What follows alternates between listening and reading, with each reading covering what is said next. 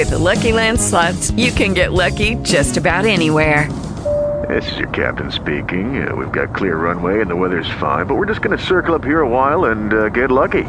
No, nothing like that. It's just these cash prizes add up quick. So I suggest you sit back, keep your tray table upright, and start getting lucky.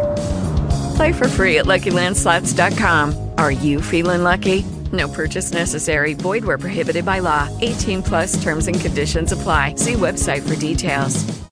It is Ryan here, and I have a question for you. What do you do when you win? Like, are you a fist pumper, a woohooer, a hand clapper, a high fiver? I kind of like the high five, but if you want to hone in on those winning moves, check out Chumba Casino. At ChumbaCasino.com, choose from hundreds of social casino-style games for your chance to redeem serious cash prizes. There are new game releases weekly, plus free daily bonuses. So don't wait. Start having the most fun ever at ChumbaCasino.com. No purchase necessary. VGW. Void where prohibited by law. See terms and conditions. 18 plus. Lily had discovered that she had been deceived, and that her forgiveness had been asked not by a god, but by an ordinary human being. As regarded the ungodlike man himself, this could make no difference. Having thought upon the matter deeply, she had resolved that she would not marry Mr. Crosbie, and had pledged herself to that effect to friends who never could have brought themselves to feel affection for him, even had she married him. But the shattering of the false image might have done John Eames a good turn. Lily knew that she had at any rate full permission from all her friends to throw in her lot with his, if she could persuade herself to do so. Mother, uncle, sister, brother-in-law, cousin, and now this new cousin's bride that was to be, together with Lady Julia and a whole crowd of Allington and Guestwick friends, were in favour of such a marriage. There had been nothing against it but the fact that the other man had been dearer to her, and that other fact that poor Johnny lacked something of earnestness, something of manliness, something of that Phoebus divinity with which Crosbie had contrived to invest his own image. But, as I have said above, John had gradually grown, if not into divinity, at least into manliness, and the shattering of the false image had done him yeoman's service. Now had come this accursed letter, and Lily, despite her better judgment, could not sweep it away from her mind and make the letter as nothing to her. M.D. had promised not to interfere with her.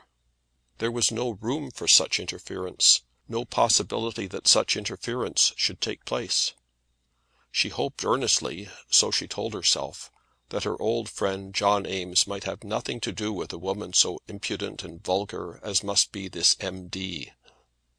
But, except as regarded old friendship, M.D. and John Eames, apart or together, could be as nothing to her. Therefore I say that the letter had had the effect which the writer of it had desired. All London was new to Lily Dale, and Mrs. Thorne was very anxious to show her everything that could be seen. She was to return to Allington before the flowers of May would have come, and the crowd and the glare and the fashion and the art of the Academy's great exhibition must therefore remain unknown to her. But she was taken to see many pictures, and among others she was taken to see the pictures belonging to a certain nobleman who, with that munificence which is so amply enjoyed and so little recognized in England, keeps open house for the world to see the treasures which the wealth of his family has collected. The necessary order was procured, and on a certain brilliant April afternoon Mrs. Thorne and her party found themselves in this nobleman's drawing room. Lily Dale was with her, of course, and Emily Dunstable was there, and Bernard Dale, and Mrs. Thorne's dear friend, Mrs. Harold Smith, and Mrs. Thorne's constant and useful attendant, Sif Dunn. They had nearly completed their delightful but wearying task of gazing at pictures, and Mrs. Harold Smith had declared that she would not look at another picture till the exhibition was open. 3 of the ladies were seated in the drawing room, and Sif Dunn was standing before them, lecturing about art as though he had been brought up on the ancient masters. Emily and Bernard were lingering behind, and the others were simply delaying their departure till the truant lovers should have caught them. At this moment 2 gentlemen entered the room from the gallery, and the 2 gentlemen were Fowler Pratt and Adolphus Crosbie. All the party except Mrs. Thorne knew Crosbie personally, and all of them except Mrs. Harold Smith knew something of the story of what had occurred between Crosbie and Lily. Sif Dunn had learned it all since the meeting in the park, having nearly learned it all from what he had seen there with his eyes. But Mrs. Thorne, who knew Lily's story, did not know Crosbie's appearance. But there was his friend Fowler Pratt, who, as will be remembered, had dined with her but the other day, and she, with that outspoken and somewhat loud impulse which was natural to her, addressed him at once across the room, calling him by name. Had she not done so, the two men might probably have escaped through the room, in which case they would have met Bernard Dale and Emily Dunstable in the doorway. Fowler Pratt would have endeavoured so to escape and to carry Crosbie with him, as he was quite alive to the expedience of saving Lily from such a meeting. But, as things turned out, escape from Mrs. Thorne was impossible. "There's Fowler Pratt," she had said when they first entered, quite loud enough for Fowler Pratt to hear her. "Mr. Pratt, come here. How do you do? You dined with me last Tuesday, and you've never been to call." "I never recognized that obligation till after the middle of May," said Mr. Pratt, shaking hands with Mrs. Thorne and Mrs. Smith, and bowing to Miss Dale. "I don't see the justice of that at all," said Mrs. Thorne. "It seems to me that a good dinner is as much entitled to a morsel of pasteboard in April as at any other time. You won't have another till you have called, unless you're specially wanted." Crosbie would have gone on, but that in his attempt to do so he passed close by the chair on which Mrs. Harold Smith was sitting, and that he was accosted by her. "Mr. Crosbie," she said, "I haven't seen you for an age. Has it come to pass that you have buried yourself entirely?" He did not know how to extricate himself so as to move on at once. He paused and hesitated, and then stopped, and made an attempt to talk to Mrs. Smith as though he were at his ease. The attempt was anything but successful. But having once stopped, he did not know how to put himself in motion again so that he might escape. At this moment Bernard Dale and Emily Dunstable came up and joined the group, but neither of them had discovered who Crosbie was till they were close upon him. Lily was seated between Mrs. Thorne and Mrs. Smith, and Sif Dunn had been standing immediately opposite to them. Fowler Pratt, who had been drawn into the circle against his will, was now standing close to Dunn, almost between him and Lily, and Crosbie was standing within 2 yards of Lily, on the other side of Dunn. Emily and Bernard had gone behind Pratt and Crosbie to Mrs. Thorne's side before they recognized the two men, and in this way Lily was completely surrounded. Mrs. Thorne, who in spite of her eager impetuous ways was as thoughtful of others as any woman could be, as soon as she heard Crosbie's name understood it all, and knew that it would be well that she should withdraw Lily from her plight. Crosbie, in his attempt to talk to Mrs. Smith, had smiled and simpered, and had then felt that to smile and simper before Lily Dale, with a pretended indifference to her presence, was false on his part and would seem to be mean. He would have avoided Lily for both their sakes had it been possible. But it was no longer possible, and he could not keep his eyes from her face. Hardly knowing what he did, he bowed to her, lifted his hat, and uttered some word of greeting.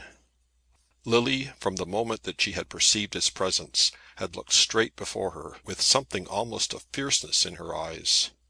Both Pratt and Sif Dunn had observed her narrowly. It had seemed as though Crosbie had been altogether outside the ken of her eyes, or the notice of her ears. And yet she had seen every motion of his body, and had heard every word which had fallen from his lips. Now, when he saluted her, she turned her face full upon him and bowed to him. Then she rose from her seat and made her way, between Sif Dunn and Pratt, out of the circle.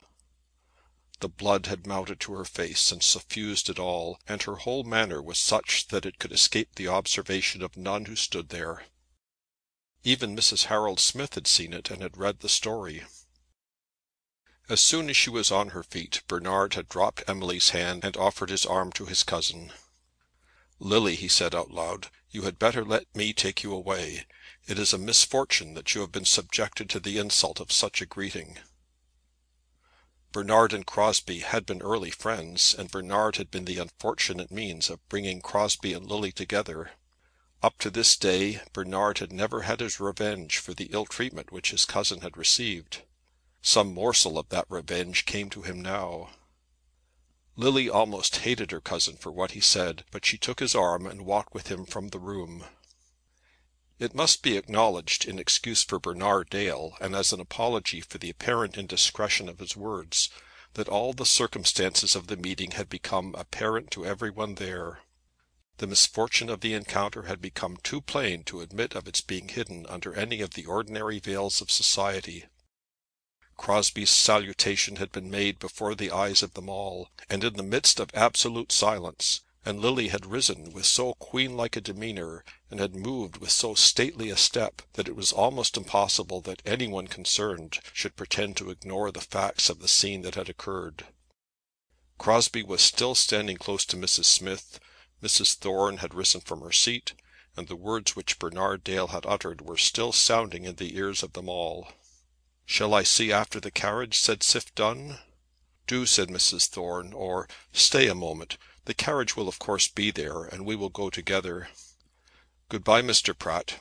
I expect that at any rate you will send me your card by post." Then they all passed on, and Crosbie and Fowler Pratt were left among the pictures. "I think you will agree with me now that you had better give her up," said Fowler Pratt. "I shall never give her up," said Crosbie, "till I hear that she has married some one else.